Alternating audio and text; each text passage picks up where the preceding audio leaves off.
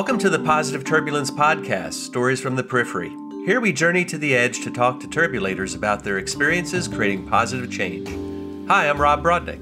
And I'm Karen Zadinga. In sharing these stories, these perspectives on innovation, creativity, change, and leadership, we hope to generate some positive turbulence for you.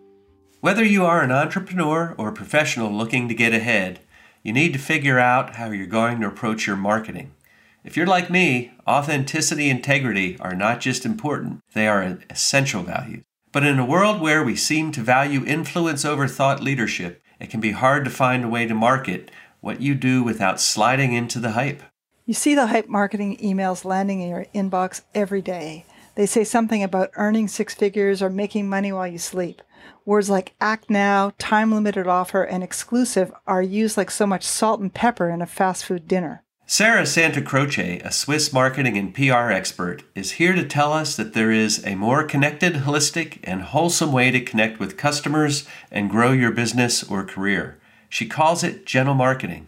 And her book, The Gentle Marketing Revolution, is a guide to getting new clients with integrity and kindness. Sarah tells us that there are two big problems with using a hype marketing approach to growing your business or career. One, there is no true connection between you and your intended contact. And two, you're putting yourself on a connect and pitch hamster wheel. For those of you raising the yeah, but time argument, she asks, are you really happy and finding joy in hype marketing? Sarah reminds us that in the end, it's all about connection. Not the LinkedIn connection where you don't actually know someone, but real connection. Connection to ourselves, to our customers, to our communities, and to the planet.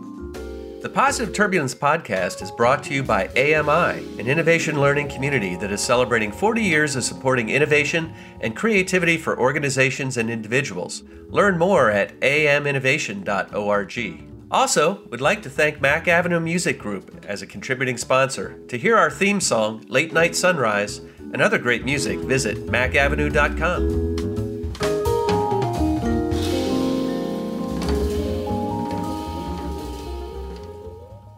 Hello, hello, hello. How are you?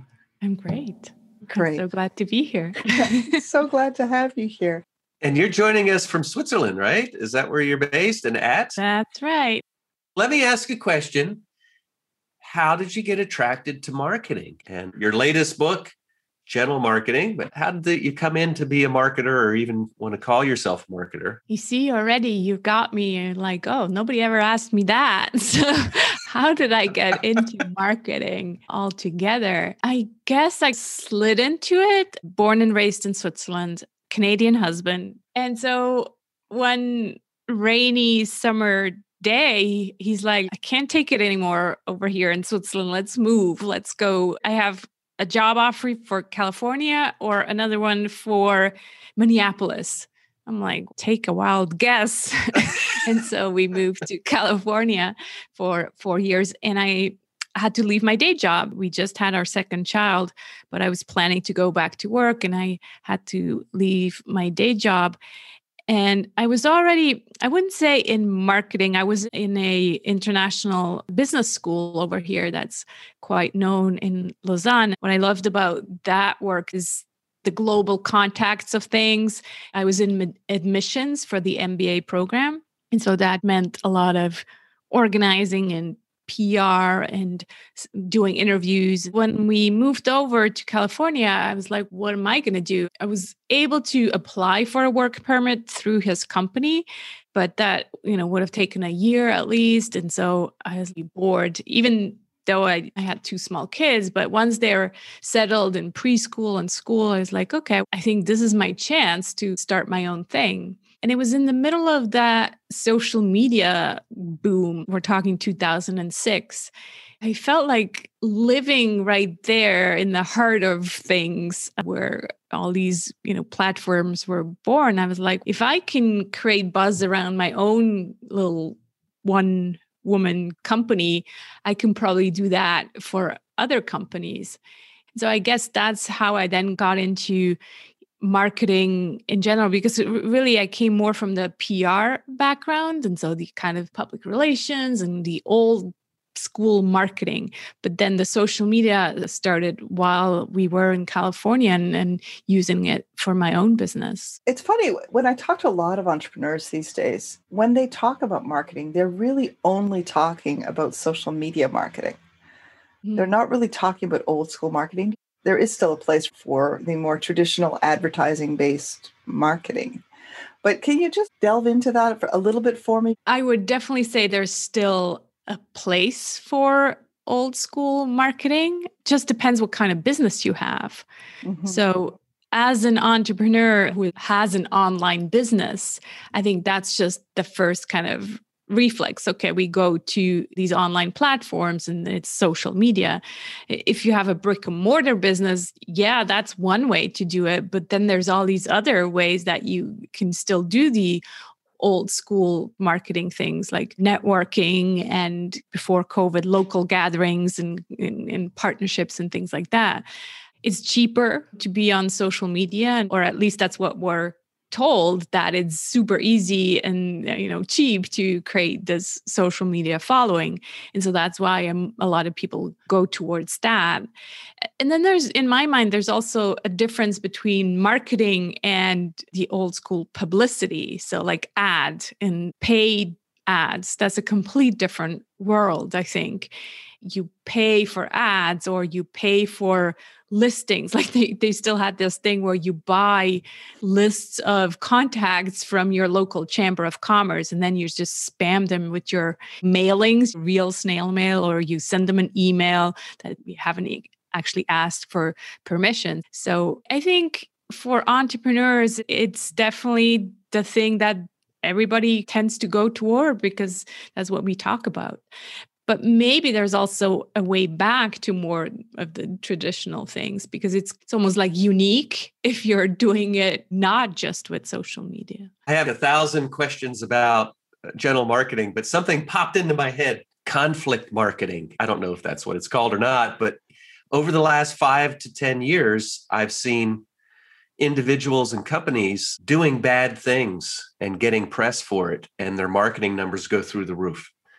And luckily, the U.S. is out of our dark 4 years. But even in government, I think that was a method to get attention. Any kind of attention, even if it's negative publicity, turns into good marketing numbers. And it's weird to me. It's something that since the age of social media, I think it's really amped up. You're right. It's just today much easier with social media to spread that kind of information. What also comes to mind is the abuse of things like authenticity or vulnerability. Since we now know that's what people want, it's like people start to abuse this idea of vulnerability because they're using it almost to get more sales. Well, and it's not really vulnerability if you're doing it that way. It's manufactured vulnerability, if you will. It is. And can you talk for a second about the other thought that Rob was talking about, conflict marketing? The other thought that I thought about was the rise of the influencer as a force on the net, and how that we've gone from a shift from the thought leader, somebody with knowledge about something, to somebody with influence. Marketing seems to be a lot now, particularly social media marketing seems to be a lot about influence rather than, substance. I really hope we're getting out of this influencer game. I think we're starting to see signs that people are getting tired of that kind of behavior. But yeah, right now, you can get a lot of results. I guess that's what people want. They want quick results. And so that's why it sells to become an influencer and grow these giant tribes, because then you can use that influence to influence people, but mainly it's used for money. I have this influence that I can now turn into money. And that's why you see on Instagram and TikTok and whatnot, people just selling or promoting things and getting paid just because they have influence. Mm-hmm. And to me, that is definitely not the definition of gentle marketing. Because first of all, I don't see the integrity behind it, to just use your influence to sell something that you maybe stand for, but maybe not. Like, we don't know because you're getting paid for it. So how can I build that trust with you as an influencer if you're selling me all this crap that I now should be buying as well? And the second thing, to me, it creates this huge idea of exclusion. So meaning it's the guru type marketer who has the influence and says, I figured it all out. I have this huge tribe. Look at me. I'm the guru. I'm going to use my influence and sell you a bunch of stuff. And that means that all my followers, they don't belong where I am because I made it. And yes, I'm serving my tribe. They sell it to you as if they were serving their tribe. But if they're serving it and yet getting paid, there's something just not completely right about it. And so I think the conscious client, and that's why I'm saying I hope we're soon going to be done with this influencer stuff. The conscious client wants to be included, not excluded. They don't want to be on a lower level. They want to be on the same level. And so there will always be, yes, of course, these hierarchies, and maybe some small influencers will still persist. But I think in general, since the consciousness is rising, more and more people will not want the guru type or the influencer type marketer, and instead have a marketer that talks to them and not at them. Or creates dialogue and conversation. So with that, we dipped a little bit into gentle marketing and your book, The Gentle Marketing Revolution. Can you give us a definition? What is gentle marketing? How does that contrast to the things we've been talking about, conflict and influence? There's a bunch of other things you bring up in your book.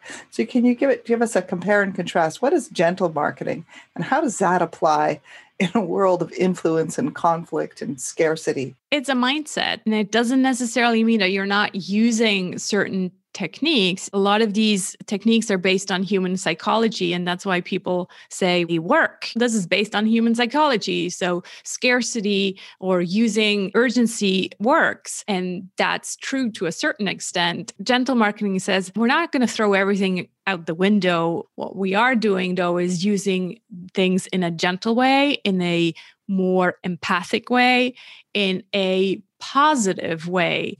And it's almost like we want to change the role of the marketer from someone who just wants to sell a bunch of stuff into someone who wants to heal. Because if we look at marketing as something that can heal, that can be positive rather than shaming and manipulating people into buying something, then marketing per se is not a bad thing. It's like this conversation about capitalism. We actually want business still to do well. We want to do business that also does good. And therefore, we need to still market our businesses. So it's just a different approach to marketing and not using these techniques to just shame people into buying just so we get a quick buck, but really also to create sustainable businesses for the long term. Can you give me a for instance? Does this apply to every kind of marketing and every kind of business? Let me start with an example. You launch a program and then you get these emails about cart opening and this is coming. And then you get 6 emails that basically tell you why you absolutely need this program and that you should buy now. It's all about how you invite people into this program, whether you use scarcity and basically making people feel less than if they don't join the program, or if you just really invite them and say, look, I would really love to have you. And if you feel like this is the right time to do this with you and to work on this, then let's talk and I'd love to have you. It's really this different approach to using the same techniques. Yes, the program is closing and you need to make a decision now. I'm just here to help you make that decision. But I'm not saying if you're not joining, you're never going to be a 6-figure business owner. I got one of those emails today. Like this morning, I was looking at it going, oh my God, no, I don't want to be, I don't, go away. Like that was just because of the approach, right? Like the whole, are you earning 6 figures? What? No. The 6 figures, yeah, that's like such a headline that people keep using. And it's basically assuming that we all need to be making that 6 or 7 or 8 figure in order to be successful. And so they're using that to shame us if we're not at that level. So that's an example. It's all about how you express those emotions. And it's really about the holistic approach. When I first started to think about this idea of gentle marketing, I called it anxiety-free marketing. Because what I noticed is that marketing, not just only for my clients, but just in general, I noticed that marketing contributes to this ever-rising level of anxiety. So from the marketer perspective, because it creates anxiety to market your business, but also from the consumer perspective, like you just said, like, no, I don't want it, or no, I feel like I'm not there yet, or it just continues to bring up these emotions that are making us not feel good because we feel like we're constantly struggling to get to whatever this product or service is selling us. To answer your second question about does this apply to every kind of service or product, I think it eventually will. I wrote the book mainly for entrepreneurs, and I also address what I call the marketing impact pioneer. I see these as people maybe in marketing departments, in organizations who already question the way their company markets to their customers and consumers. But I see it as a thing that starts from the people. So it's not the big corporations like Nestle and Switzerland and those big multinationals who are going to maybe think about these things first. It needs to come from the people. We see that with the B Corp as an example. They already pay attention to the way they market. It always comes back to purpose. It comes back to their story. It comes back to bringing more of their values and worldview into their marketing. And that can be done in the book. I use the example of shoes, right? You would think shoes, you just want to sell more shoes. If you really tie in the why and the purpose into the product, then you're not just selling a product anymore, but you're really selling this worldview. It makes me think a little bit about some of the lifestyle companies that are out there right now. And they develop a mindset, a lifestyle. They don't even start with their products. They try to identify like-minded people. And here's how we do it. Here's our way. Here's how we think. And by the way, here's these 20 products that help you be more like that. It's really interesting to me. I've seen that recently, and it's not been around for a long time. But any thoughts about that? Is that similar or different, or just a different thing altogether? I see that as a gray zone. YouTubers, for example, there's lots of ads on YouTube where they show you their great office with a view of whatnot and then all their cars, and they sell you the idea of how they got to where they're at. And so again, it's using this idea of how I became a multi-billionaire, and here's how you do it, and here's how you can get there too. So that's clearly not what we're wanting to do. Tell me a bit more about what you were referring to, Rob. I'll give you an example, and I don't know if it's going to work or not, but I like to drink tea. I've traveled to China and had great, wonderful tea experiences, and you can buy good tea here in California. It's not in the grocery store, right? You've got to look a little beyond the ground up powder in the tea bag stuff. And so recently I went to search for some new tea companies because tea for me was more of a personal interactive experience where you would go and interact and learn, taste, and then make a purchase.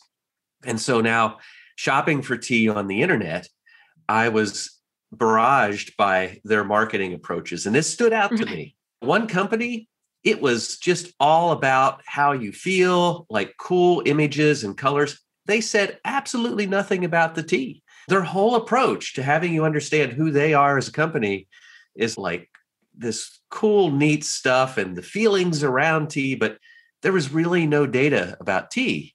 And I felt great. I loved it. I wanted to buy their product, but I didn't have any idea what was coming. Another company I was looking at, it was like super technical about tea. They had component chemical analyses of all this stuff and how shady it was at what elevation on the mountainside where this tea came from and the date that the tea was picked and like all this about tea and their imagery and all the other stuff. It was just bland. It was almost, I don't know. It was not very good. And so really compare and contrast. I still have one of the teas to arrive. So now I want to taste these 3 teas and figure out like who's real and who's authentic and who's not. So really different experiences for me. Yeah. You know what that makes me think of is really also what you just really demonstrated is that we are now clearly not only thinking with our left brain and not only making decisions with our left brain, which is what that company that gave you all the stats and the, how the tea grew and all of that, that's all the left brain. Where the other one was focusing on how it makes you feel, and that's our right brain. And so I really think going forward, the conscious client will be making these buying decisions much more with our right brains. And that's where the mismatch is right now, is like a lot of the marketing stuff that we see out there is only addressing the left brain, where the conscious client, the consciousness is just increasing at a much faster speed than marketing. So that's why we need to address more of the right brain as well. So I loved your example because that's exactly what's happening.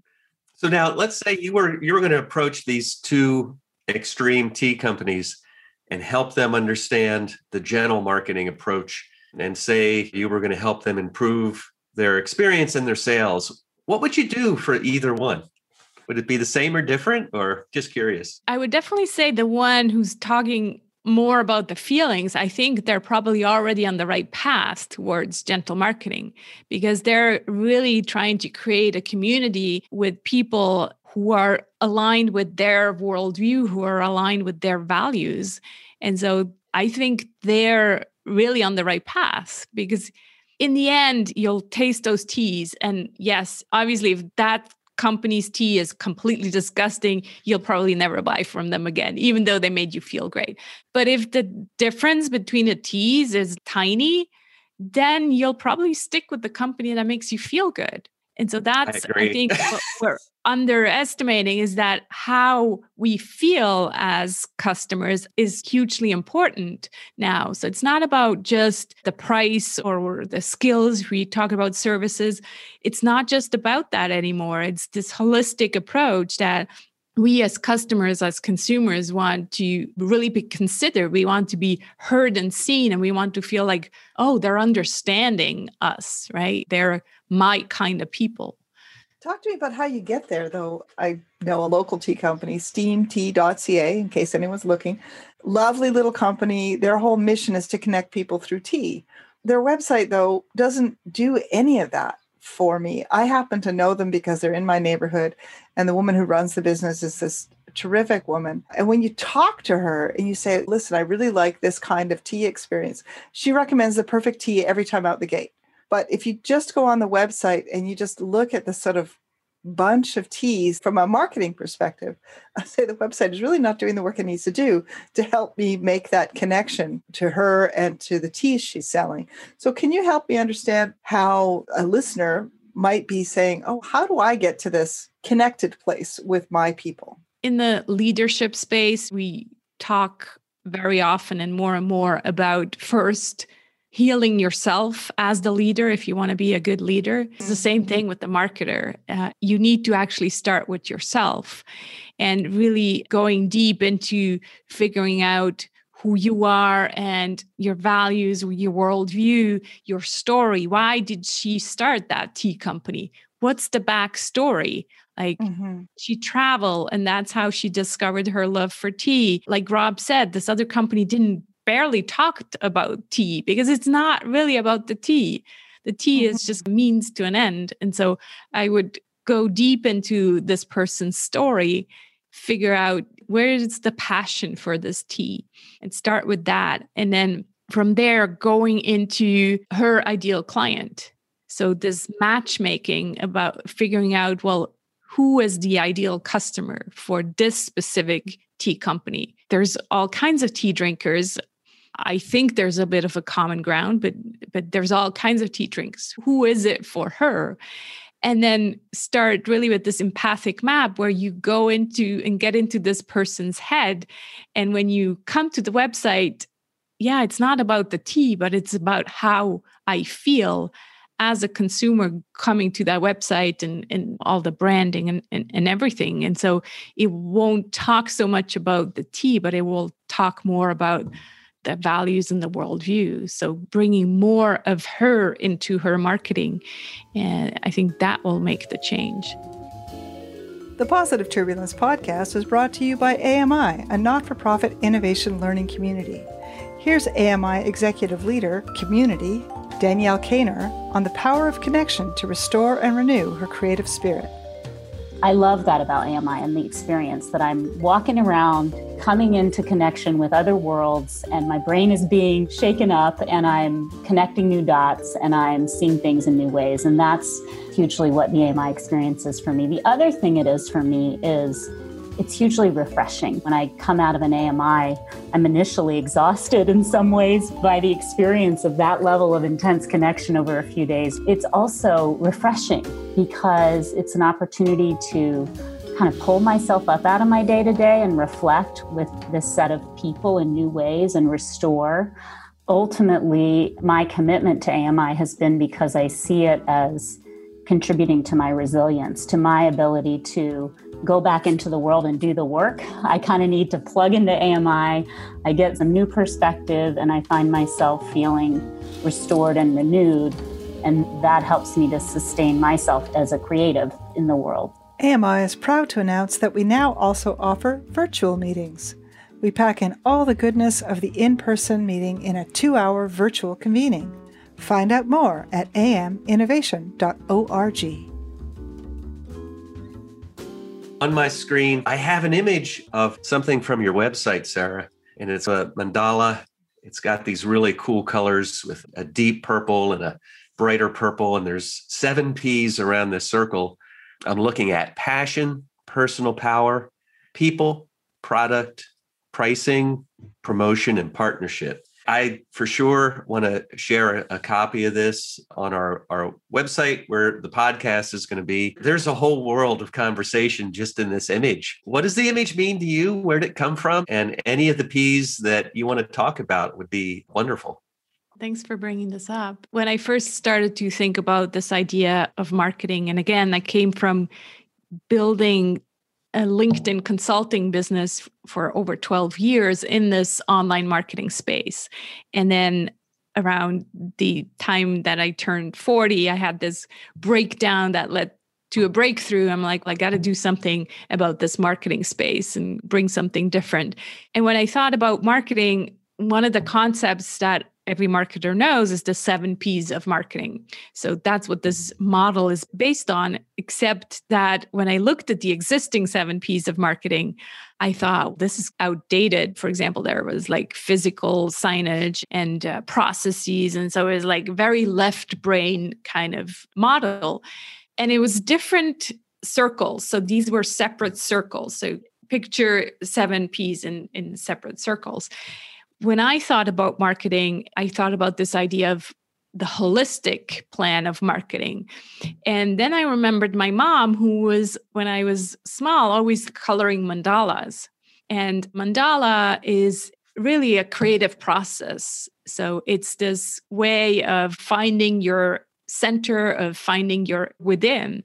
I thought, what if I presented the 7 P's in the form of a mandala, kicked out some of the old P's and brought in some new ones. And then if we apply these 7 P's, we really find our center, and then we market from within, from the heart. And that will bring forth gentle marketing. That's why I reshaped the 7 P's into the current mandala form. I really started with more of the being and less of the doing. Usually when you think about marketing, it's all the things that you do. However, when I looked at the successful companies or entrepreneurs, I noticed that they paid just as much attention to the being, meaning they knew who they were, they knew their values, they knew their worldview, they knew their story, and they brought more of them into the marketing. And so I thought that's where you need to start, because we keep talking about customer-centric marketing, and I have applied that for 12 years, and yet I found myself being completely frustrated because I kept attracting the wrong customers because I never started with myself. I had to start with myself and figure out first who I was and what my worldview was and values and all of that, and bring more of that into my marketing so that then there would be an ideal match. that's what the recipe is. And again, this applies to entrepreneurs, but it also applies to products because it goes again together with the worldview and the values. And so that's why it starts with passion, personal power, really owning who you are and your story, and then goes into more of the doing things. That's one that's particularly new to me in marketing speak is personal power. And that jumped out to me as soon as I looked at this image. I'm like, wow, that makes it noticeably different for me. Talk a little bit about personal power. I think I get it, but I'd love to hear more. Personal power is really about owning who you are. And I think it's partly my own personal story that led me to say this needs to be in there. But then I also noticed it's true for all my clients who are entrepreneurs and often sell their soul, and especially when it comes to marketing. It's like, oh, I just have to sell and market so that I get a business running. But then they end up with not as much joy as they had hoped for. But I also now think it really applies to the B Corps in the business who want to do business for good. Because once you stand for something, we need more companies that stand for something. And that's where the personal power is.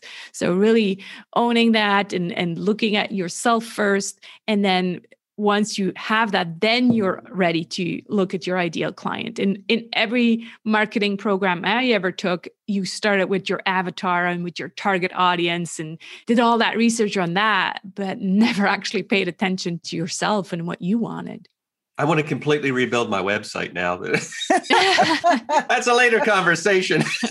But no kidding, I think that there's a lot in there. Just to unpack that a little bit, I can imagine a lot of entrepreneurs listening to this going, yeah, like Rob, gee, I got to redo my website. What do I need to do? And there's a gap I feel like maybe you can help close for them in okay, I get that I need to start with myself. I get that I need to be authentic and true to who I am. But how do I get to something that you would describe as gentle marketing? There's a gap between, okay, I'm going to be who I am and actually building a business out of being who I am and finding clients and getting work that's meaningful to you.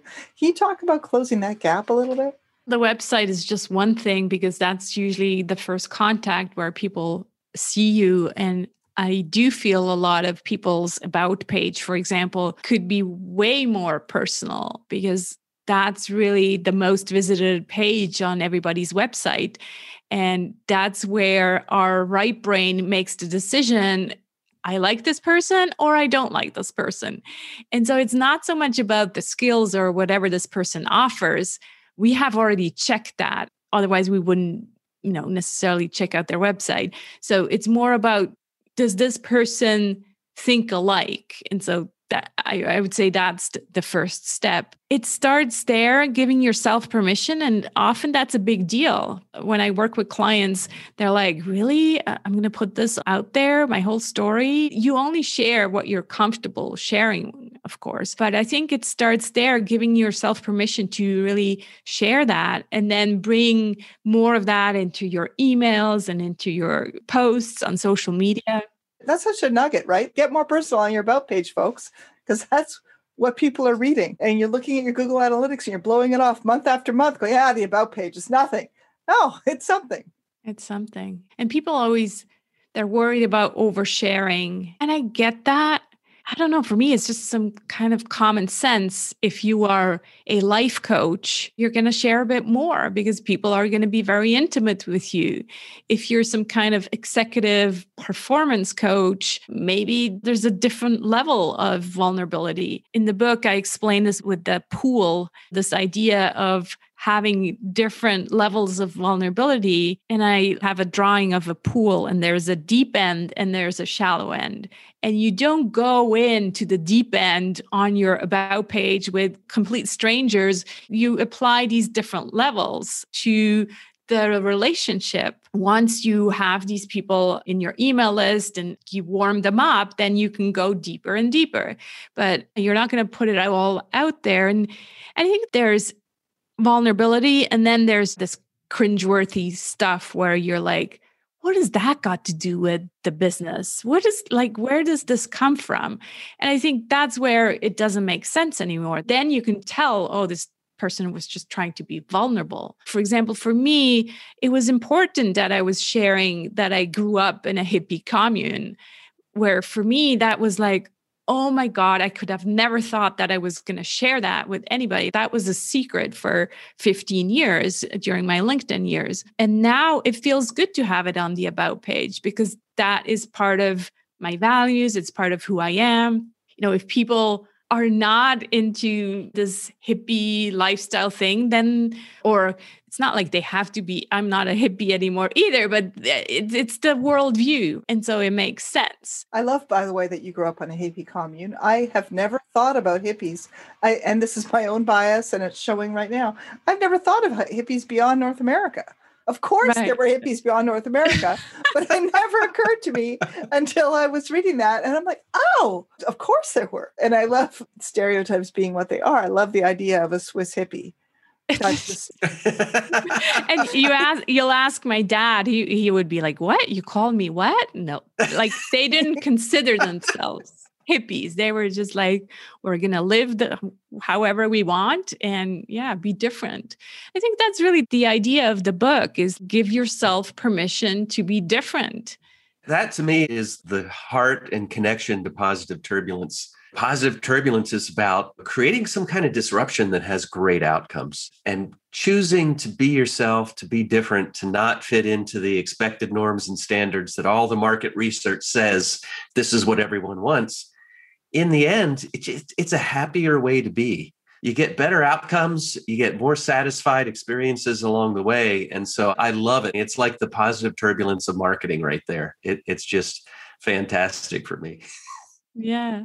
I read that chapter that you sent me and I'm like, yeah, there you go. That's what this is. It's like really encouraging people to say, I don't want to follow the norm just because everybody tells me that's the only way to grow a business. It is not. It really is not. Can you give me some help? I love that, by the way. Let's take a moment. And yes, that permission, that courage to be who you are, that stepping out of the norm is okay. But every day, for those of us that have stepped outside of the norm, every day there's somebody saying, you're outside of the norm. You best get back in. There's a lot of that in the world. Damn it. There are days when I'm just like, oh, I'll conform. It'd be easier to be normal today because it's so hard being who I am. It's hard to decide to live fully outside of the norm and just to follow your own path because there's, especially, I don't know if you notice this as an entrepreneur, Rob and Sarah, but it's like having a baby. The moment you step out and say you're an entrepreneur, there are 1,000 people there waiting with advice for you about what you should do. Everybody from your neighbor down the street who's never been an entrepreneur at all, ever themselves, they've got ideas about how you should do your thing, to other business owners who don't have a business at all like yours, but they're going to tell you what you ought to do and how you ought to live.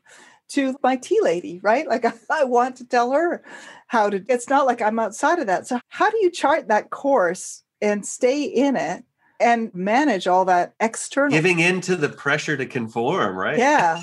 Without that giving in. I think it applies across a lot of places. How do you do that? I think for me, really, this idea, it's so hard. I had that too, but it's almost like it was harder to conform. I got to this point where it's like, the pain to stay in it was harder than to give myself permission to do it differently. And so when people ask me, but does gentle marketing work? The counter question is, does hype marketing still work for you?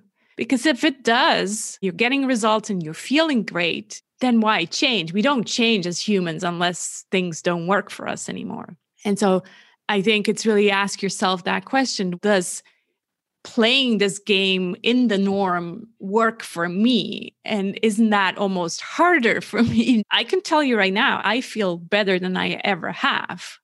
I don't feel like it's hard anymore. Certainly, it's never easy to be among the first saying, let's do things differently. But deep down, I feel liberated. I feel like, okay, we can figure this out. I think it's the we also. Surrounding yourself with other people who think like you feel less alone. And you're like, it's not just me. I feel like, okay, I'm supported in this journey and we'll figure it out together. Mm-hmm. There's something about courage in there. And I think courage is one of those forces that keeps us pushing against the norms. It's not a P word, but I see it in passion and personal power, perhaps. And it's that keep at it, be resilient with who you are, even though the world's telling you not to be that person or to market that way. So I don't know. It's partially how I see it, but it's maybe that passion, personal power is where the courage comes forward. It's definitely there. Yeah. It's confidence is also in there. It's another C word. So having that confidence and saying, I'm going to keep going, even though, it feels like the whole world is telling me you should still be running Facebook ads and should still be, sending out 6-figure headline emails.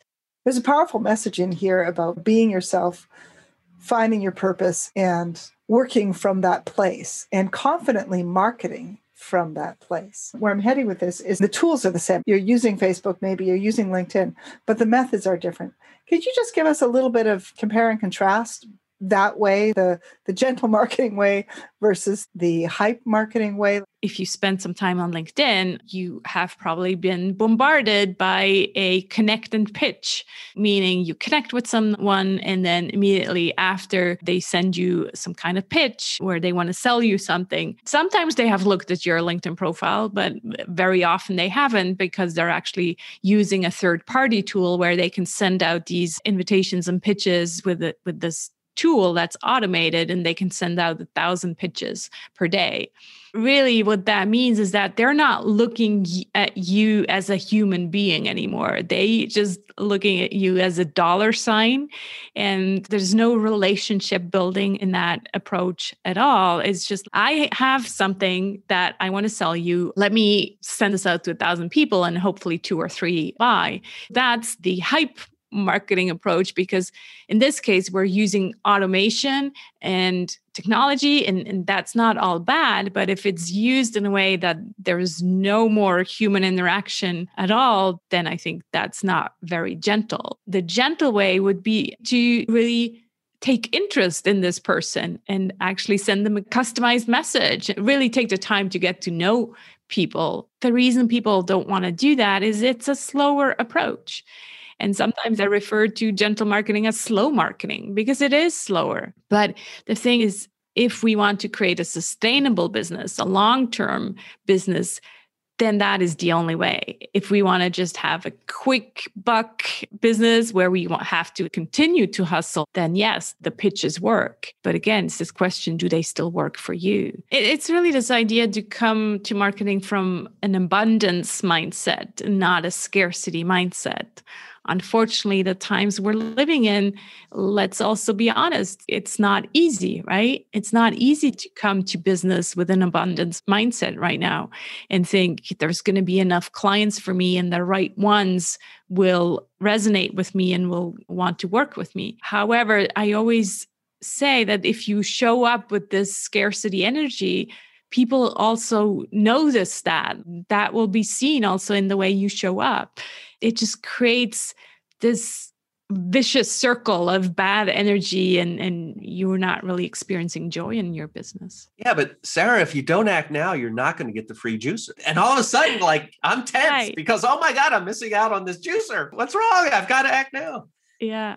And then you come back the next day and you're like, oh, the juicer is still here. I thought I was like disappearing in the next 20 minutes. In fact, now I can get 2.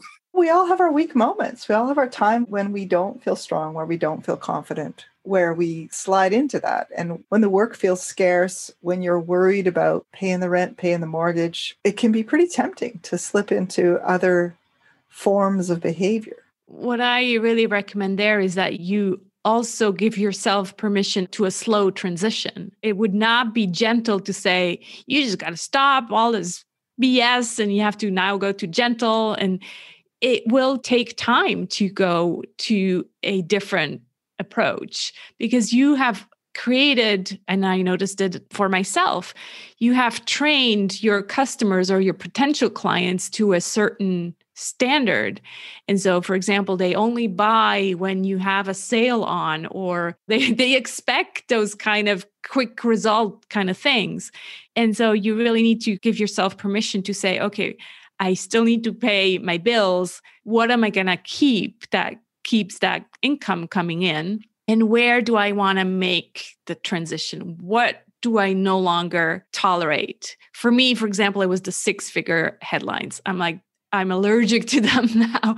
Whenever I see those, I'm like, okay, I'm gone, and I'm not using them myself, obviously. So that was like, find 1 or 2 things that you either cancel or that you will change and kind of change in your marketing approach. I'm not saying to go cold turkey because, yeah, that's just not feasible. I love that's not gentle. Right? Yeah, That's not It's just yeah. like, can you give me a sense of, from the entrepreneur's point of view, or the kind of clients maybe that you would turn away now and the kind of clients that you would say yes to now? How does the flip side of the gentle marketing, when you're starting to attract people and it's working, but you're still getting, I'm sure that it too probably happens gradually. And so you're still getting contacted by people maybe you don't want to work with anymore. Talk to me about that transition and talk to me about the signals you're looking for that says, here's a fit. If you really apply gentle marketing and you have people align with your worldview and your values, they just have already made the decision to want to work with you because they align on a very different level. They're not there to analyze, does she have the skills and all of that. Conscious clients, they're smart. They're going to do their research. They have listened to probably all my podcast episodes. They know my LinkedIn profile. So they just show up and they say, how can we work together? Because they're aligned on that different level. But to give you the example of how it was before I kept spending my time on these calls where people wanted the LinkedIn spamming. And I would be like spending 40 minutes explaining to them that actually that's not my modus operandi. That's not how I work. I don't feel that this is a good approach. And they would keep pushing me. Yeah, but can you help me? I'm like, sorry, I can't. And so not only are you feeling frustrated because you just wasted 45 minutes, also, of course, your bank account is still empty because you're like, I could have made money. He really wanted to work with me, but it just didn't feel good. So it's really this different feeling when you get on a call and you're just like, let's talk. So I think that's the difference there. There's no more that feeling of, I got to sell this client and I got to clear objections and I have this whole sales script in my head because they really know that they align on a different level. That's the only way I can explain it. I love that though. I had an experience maybe 7 or 8 years ago, a couple of years after I left my career path inside an organization and moved out to be a consultant, started my own company. And someone asked me about my marketing plan. I responded in a way that I didn't know I was going to even say at the moment. But I said, my approach is what I call ambient marketing. And I started to talk about Brian Eno, ambient music and things that were happening, music for airports. It's sounds that affect you, but you don't know they're there. Yeah. And some of the music's really good. Some of it is not very listenable. If you try to listen to it, you can't, but it's there and it changes you in some kind of way. So I said, I work in professional circles, academic circles, and I would write papers and give talks and do things. And there was zero marketing in it whatsoever. But hopefully something I said caught someone. And at one point, they want to then seek me out and find me and work with me, hire me, whatever it was. And so I called it, in honor to Brian Eno, ambient marketing. It's not a thing. I haven't even looked it up, but somehow I had a naive question. Well, it was a good question at the time. Now it seems a little naive after talking to you about gentle marketing, but was I on the right path or was I just making it up? Was I blowing smoke? No, I think you were on to something. You should have trademarked it or something. Darn it, I missed it. Now I told everybody. I think it's very aligned to gentle marketing, that sense of you're going to work from your purpose, from who you are, from where you're passionate, and that will connect to people who resonate on that same message. Yeah, exactly. I like what you use the music because that's using the frequencies as well. In the book, I talk about the resonance, and those are really two frequencies who meet. And so it's almost like that's what ambient marketing is two frequencies meeting and starting to resonate. Yeah, I love that. Thank you for validating me. I now feel like it was was a thing. It was a thing. It really was. It was a thing. Yeah. Hey, Sarah, I'm going to keep doing it. Yeah, I want to make sure that I take a pause here for a moment and ask if there's anything that we haven't talked about today that you want to cover. For me, it's my favorite chapter of the book is the triple wins, when I talk about this idea of the triple wins. And clearly, yes, we're talking about business. So there's the traditional wins, which is the client and us, the business owner. But I really think going forward, if we apply gentle marketing, then we also want to include the planet. We want to include society and kind of the world at a larger space. I really believe that gentle marketing plays a role there as well. And I had you, Karen, on my podcast to talk about kindness. And I think really my mission is to bring more empathy and kindness to the business world. And business now really that has a huge role to play in changing the way we interact as humans and changing the world, really. Yes, at an entrepreneur level, maybe we think, how am I going to make a difference? How am I going to change the climate crisis? I think it all contributes. And as businesses or as business owners, if we are bringing more of this empathy and kindness to business, then we really can make a difference also for the world, not just for ourselves. So I think also in marketing, what I notice is a lot about this me. We talked about influencers before. Let's use our businesses not just to create millionaires and billionaires. What are we going to do with all this money? Let's use businesses to really contribute to make this world a better place and not just, again, say it, yeah, let's make a difference, but actually do it. Make a difference, yeah. Yeah. Sarah, thank you so much for taking the time with us today and talking about gentle marketing. We have to stop? Come on. Let's do another hour and a half. This is fun. We've been talking for an hour and 20 minutes and I feel transformed. Really, I've got some motivations now to go do things differently. And that's a tremendous value for me. Thank you so much for that. That's cool. Thanks so much. Hey, lovely listeners, stay tuned for this episode's Positive Turbulence moment coming right up. But first, a huge thank you to AMI, who've nurtured us in developing this podcast, is the source of so many of our guests, and of course, the founder, Stan Griskevich, is also the author of the original book, and dare I say, the Seth Godin of Positive Turbulence. AMI is a pioneering nonprofit organization comprised of committed individuals who foster and leverage creativity and innovation in organizations and society. AMI identifies leading-edge innovation, shares experiences, sponsors research, and recognizes innovation and creative processes. Find out more at aminnovation.org. And thank you to Mac Avenue Music Group, our contributing sponsor, for providing our podcast soundtrack, Late Night Sunrise. And here's our Positive Turbulence moment. I love that idea of gentleness. There's a lot of people out there talking about starting with why and doing this and that. There's a lot of people onto a similar idea, but it's all coming at me, us all, in a very intense way. Right? Like, let's do this now. And I really like the contrast that you provide in starting with gentleness. Be gentle with yourself as you decide to change how you do things. Be gentle with your customers and your clients. The paradox is that gentle is strong, though. You got personal power right here. It's kind, it's loving, but it's not weak. Yeah. Thanks so much for bringing that up. Yeah, I think that is really a good place to come full circle, because it's definitely gentle does not mean pushover. It does not mean weak. In the book, I refer to a bear, a mama bear. She's gentle with her cubs, but she's very fierce too.